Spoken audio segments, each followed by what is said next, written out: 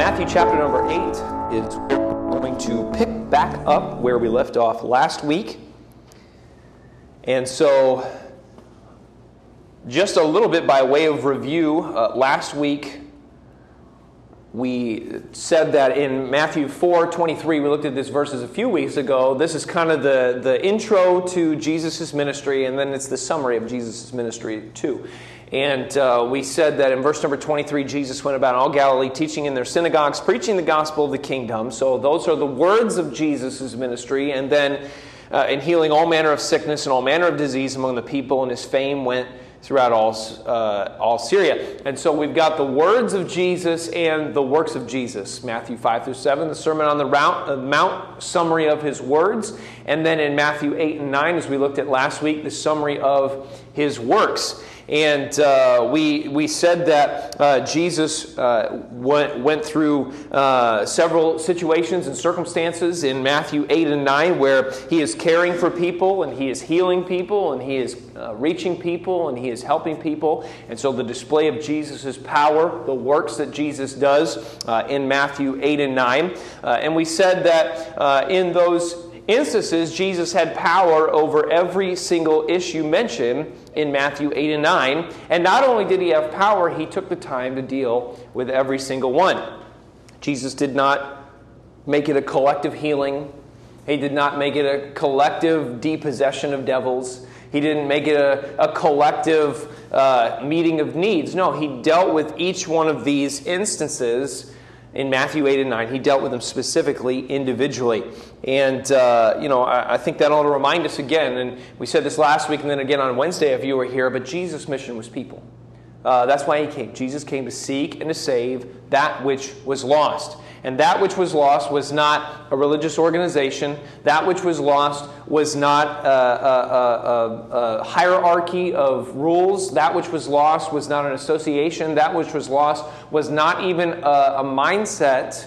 That which was lost was people. And Jesus came to seek and to save those people. And so we see as Jesus begins his ministry, the action of Jesus' ministry, the activity, the work of Jesus' ministry was all directed towards people, caring for people, helping people, loving people, serving people. And so we see that Jesus starts out his ministry for him personally, and the example that he sets for his disciple, he shows them it's all about people. It's all about people, and that ought to convince us as we read Jesus' example in Matthew 8 and 9, and all that he does, and how he cares for each person that comes to him, and how he does it uniquely, and how he does it individually, and how he does it differently for every single person. That ought to convince us that Jesus was all about people, that he was all about people, that he was all about us as people, as a person. That Jesus cares for us individually, that he cares for us separately, that he cares for us uniquely, that whatever you are going through, whatever you're facing, whatever trial, whatever trouble, whatever questions that you have in your life, God has allowed that into your life so Jesus can care for that personally for you if you'll take it to him. And so Jesus was about people. And we see that as it plays out specifically in Matthew chapter number 8, and I want to look at one specific example, and that's verses 1 through 4. And so look at Matthew chapter number 8, look at verses 1 through 4.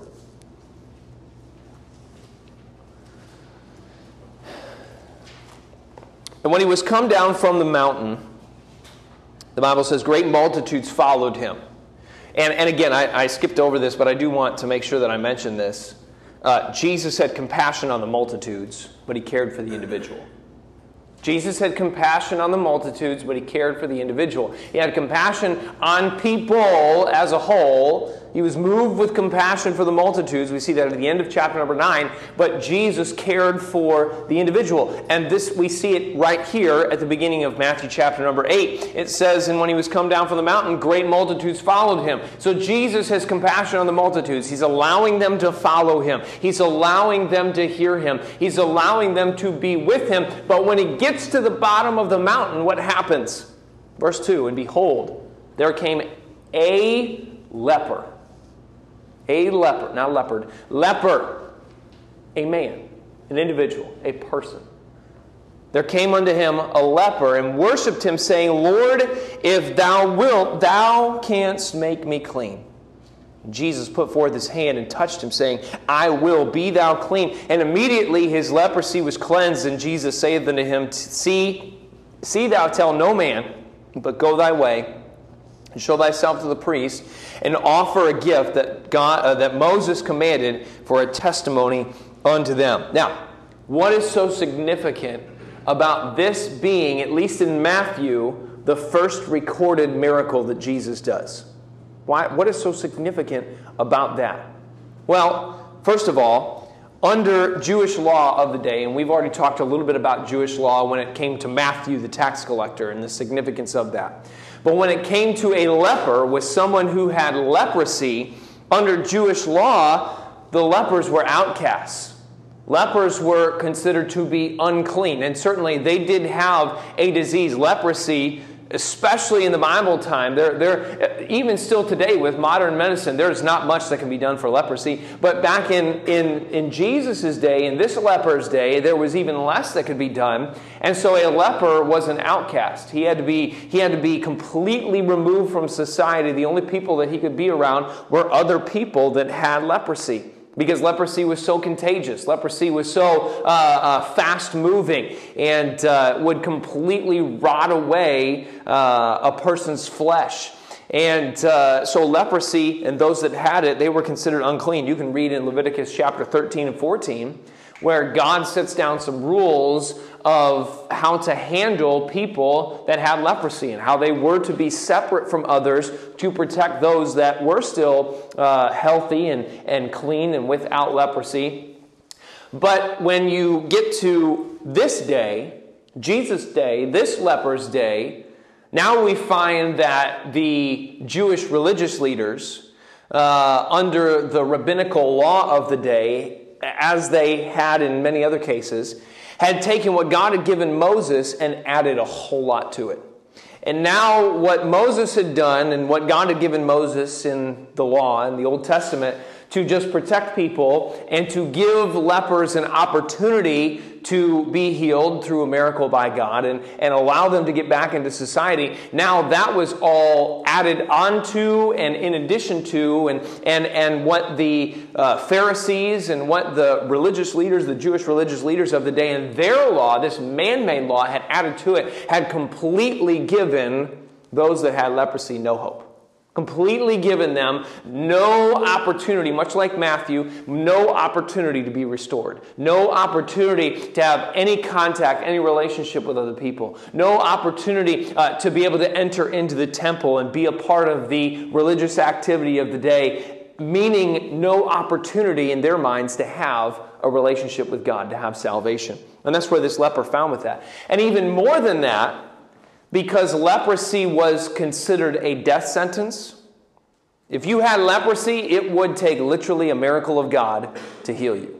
There was no cure. It probably wouldn't happen by itself. It would take literally a miracle of God. And so it was under this Jewish law, lepers were required to wear the same exact type of garments that someone who was mourning, someone who had died. They had to wear the exact same garments. They had to cover their heads and cover their faces and put ashes on them as if they were grieving for someone that was dying because they themselves were almost dead.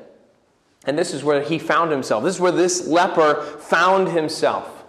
Anyone who came in contact with this leper, anyone who was just in the same room as him, not even touched him, not even rubbed shoulders with him, not even got close enough for him to speak to. If they just got in the same room as him, they were considered unclean and had to go through a whole process of getting themselves to be clean again. And so no one came in contact with them.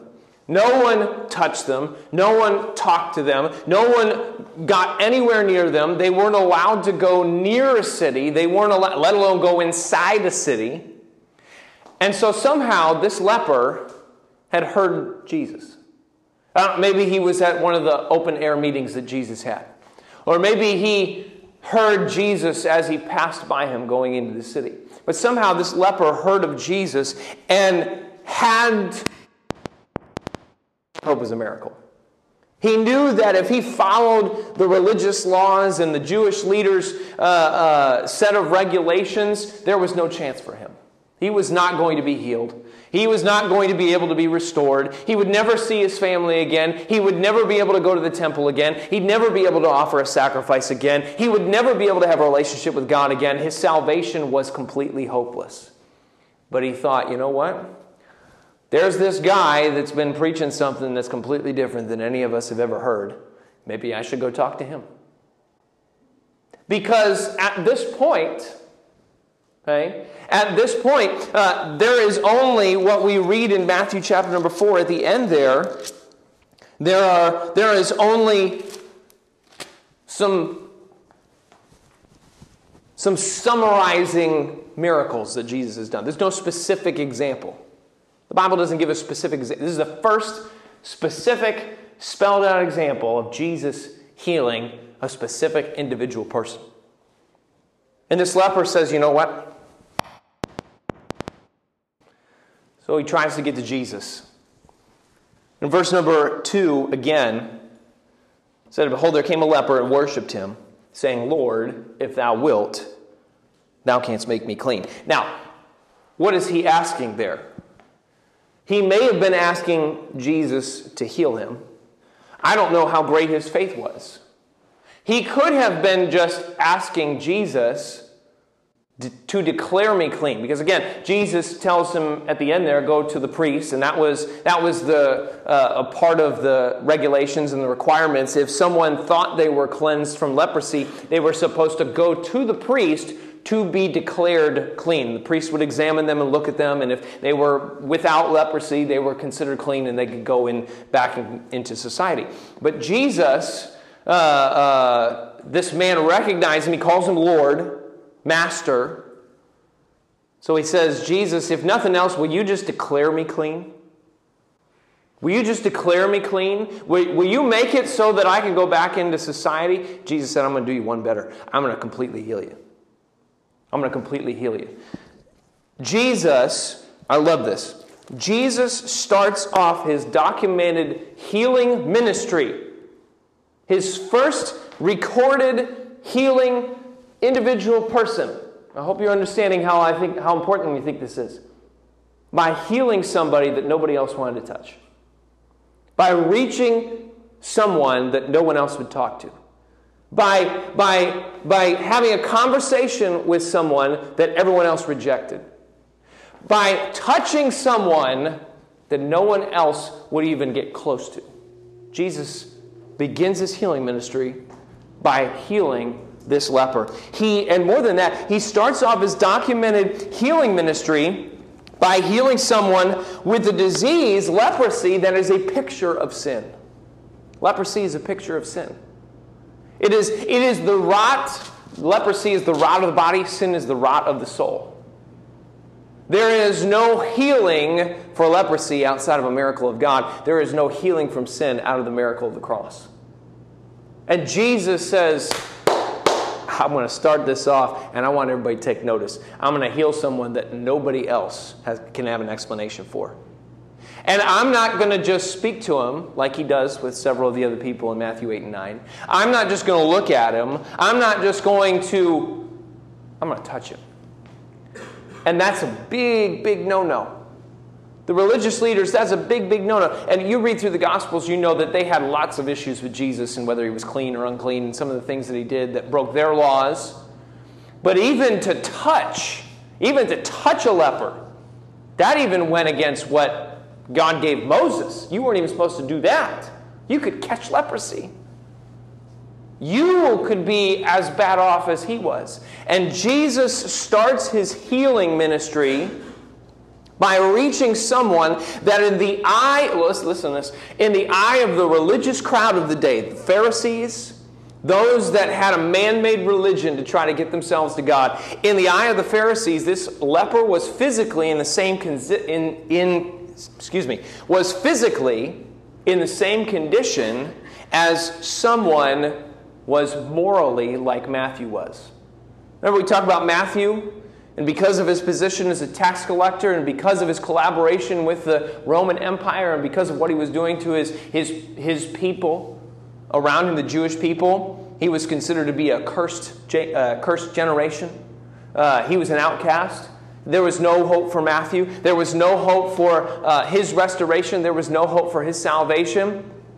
The religious crowd viewed Matthew and this leper the same exact way. No hope. No way to salvation.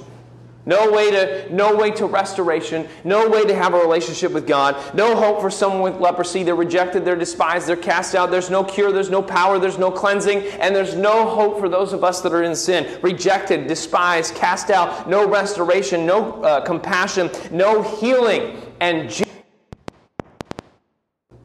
this is the wonderful thing about this. Jesus crosses the line with this leper. Because this leper, he was where he was supposed to be, but he was towing the line. He was outside the walls. He was outside where he was supposed to be, the boundaries that had been set for him. But he gets real close to Jesus. And I don't know how far away he was. Bible doesn't tell us. But he falls down and he worships Jesus. And he says, Lord, if thou wilt, you can make me clean. If you want to, you can declare me clean. And then, if it was anybody else of that day, it would have been like the people that Jesus tells about in the parable of the Good Samaritan. They would have kept on walking. They would have tried to run as far away. They don't want this guy breathing on them. And Jesus not only stops after the multitude has been following him, he stops for this one guy. This one man that everybody knew was a leper because of how he was dressed. And not only stops, but then has a conversation with him. Not only stops, but he decides, I'm going to talk to this guy. He's just been preaching. He just finished the Sermon on the Mount. He just finished the greatest maybe the greatest passage of Scripture, the greatest oration ever given in history, the Sermon on the Mount. And he decides that he's going to talk to this guy that nobody else would even think about stopping for. I'm going to have a conversation with this guy. He crosses the line. But then, Jesus takes it a step further. Because he crosses the line just by having a conversation with this guy. But then he touches him. He touches him. He touches him. Anybody else does that, well, you're probably getting leprosy too. You just lost a chance to talk to your friends and family and go into the synagogue and sacrifice and be saved and have a relationship with God. But Jesus says, no. Sorry. He touches him. He says, I will. Be thou clean. Be thou clean. Jesus crosses the line when he not only engages in conversation, but also touches this man. And immediately the Bible says, his leprosy was cleansed. I don't know what it looked like. I don't know if, he got nice, new, fresh, pink skin. He got a nice tan. I don't know if he got all his muscles back. I don't know if he didn't have a finger, if it grew back. I don't know how it looked. He didn't have a nose, but, it's like plastic surgery. I don't know how it looked, but the Bible says immediately. Because Jesus stopped, talked to one man, touched one guy that nobody else would touch, and healed him. Listen, Jesus is willing to cross the line to make sinners whole again. Now, don't hear what I'm not saying. Jesus is not willing to compromise. And he does not want you and I to compromise. He does not want us to sin. This book is the standard. He does not want us to disobey in order to fulfill the mission, but Jesus was willing to do what was not accepted.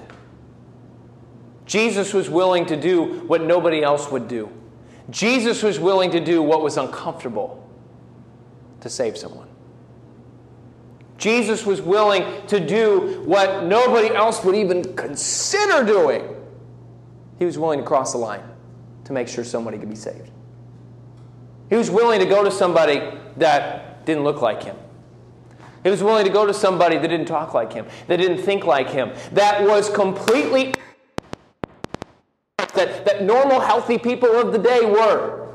This guy was dead, practically. And Jesus said, I'm going to stop. I'm going to talk to you. I'm going to touch you. I'm going to heal you. Jesus crosses the line. Jesus is willing to cross the line. That's the ministry. Again, Jesus came to seek and to save that which was lost. That's the ministry he came for. Restoration. He crosses the line. He crossed the line for you and I. Jesus crossed the line for you and I. Think about that. You and I were the enemy of God. The enemy of God. Not just on the sideline, indifferent to what God was doing, actively fighting against him. And Jesus said, I'm going to cross the line to the enemy's side, and I'm going to die for you. Not only am I going to stop, I'm going to talk to you, I'm going to touch you, and I'm going to restore you. That's what Jesus did. He crossed the line. He crossed the line for you and I. Matthew is a perfect example of that. Why does the Holy Spirit give this example to Matthew to be the first recorded incident of healing that Jesus does? Why does the Holy Spirit give that to Matthew? Because Matthew could relate. Matthew knew about Jesus crossing the line.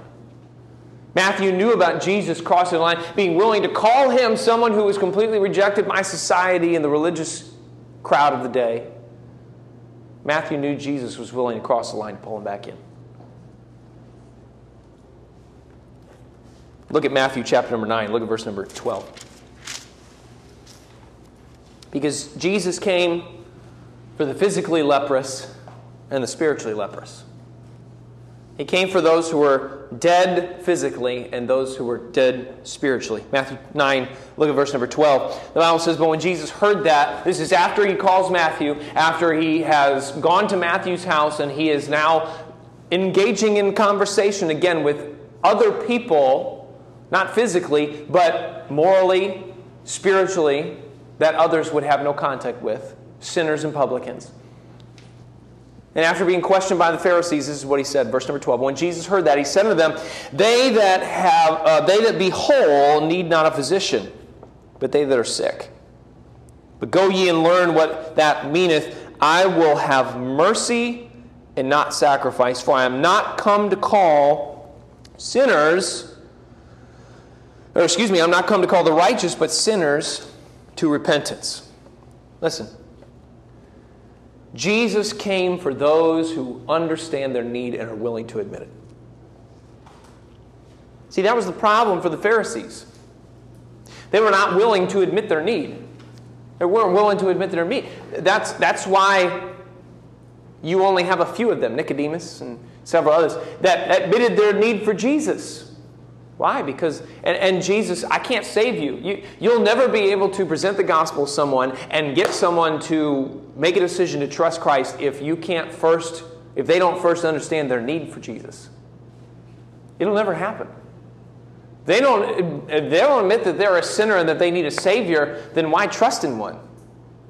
In their minds, they're fine. And that's the religious crowd of the day was fine. But Jesus came to those who needed help. Jesus provides indiscriminate grace. Jesus provides indiscriminate grace. He gives it to everybody. He'll cross the line and give it to anybody. Let me qualify that, though. Jesus provides indiscriminate grace for those who are indiscriminate about sin. For those who will admit it. The Pharisees would never find forgiveness, even though it was available to them. They would never find forgiveness because in their minds they had no need for it. They would never find forgiveness because it wasn't required. They didn't need it. They thought they were fine by themselves. They compared themselves around them to those who they perceived to be worse than they were, instead of comparing themselves to a holy God who would always be better. The Pharisees compared themselves to the leper. This guy's falling apart, literally. We're better than he is. They compared themselves to Matthew. This guy, man, he's a traitor. He's a rebel. He's completely rejected his people. we're better than he is. They compared themselves to the publicans and sinners that were Matthew's friends and said, we are better than they are. But what they didn't do was compare themselves to God, who is perfect. Because when you do that, see, we make that same mistake. We say, well, how could the Pharisees do that? How could they not have compassion on somebody? We do the same thing. We look around and, well, I may not be doing this or this or this, but I'm not doing that. I may be doing this or this or this, but man, I don't go there. I may not be doing this or this or this, but I don't do that either. We compare ourselves to others when we should be comparing ourselves to him. What's him? What does he want? What's his standard? See, when we compare ourselves to God's standards instead of creating our own based on the world around us, we never measure up and we always need a Savior. And certainly that applies to salvation, but for those of us who have trusted and accepted Christ, we need to continue to look to him every single day. We need to continue to look to him and his standard every single day of our lives, because when we come to Jesus, we'll always be accepted. And that's what we need to remember. And again, I'm running out of time, so I'm going to close here. But look at Matthew chapter number 9 and verse number 35. Because what drove it all, what made it all possible, what caused Jesus, what compelled him to care for all these people, what compelled him to call his disciples and then send them out, and what compels him to send us out as well, was the compassion, his compassion. Verse number 35 says, and when Jesus went about all the cities and villages, teaching in their synagogues and preaching the gospel of the kingdom and healing every sickness and every disease among the people. But when he saw the multitudes, he was moved with compassion on them, because they fainted and were scattered abroad as sheep having no shepherd. Compassion of Christ is what drove it all. Compassion of Christ is what drove it all. That's where it started. And it ought to do two things for us. It ought to comfort us, because Jesus had compassion on us. Thank God. Jesus crossed the line for you and I. He who knew no sin became sin for us, that we might be made the righteousness of God in him. Jesus crossed the line. And it also ought to compel us. If Jesus had compassion on us, if Jesus crossed the line for us, then we ought to be able to do the same for others. We celebrate the Passion Week this week, the crucifixion, the burial, the resurrection of Jesus, and we know what that means for us, then we ought to be sharing it with others. The compassion motivated Jesus to be on mission and to equip others for it too. The Bible says in 2 Corinthians 5:14, but the love of Christ constrains us. It motivates us. What Jesus did for us ought to motivate us to follow him. That's what he was telling the disciples. We'll start with it next week, but when you get into Matthew chapter number 10, Jesus finishes Matthew 9 with that call for laborers to go into the harvest fields. And then he goes into chapter 10, and now we see that he's sending out his disciples. He's sending out his disciples. He said, guys, you've heard my words. You've now seen my works, my example. Now it's time to go out and do the same thing. And that's what he calls us to do, and we're going to start with that next week.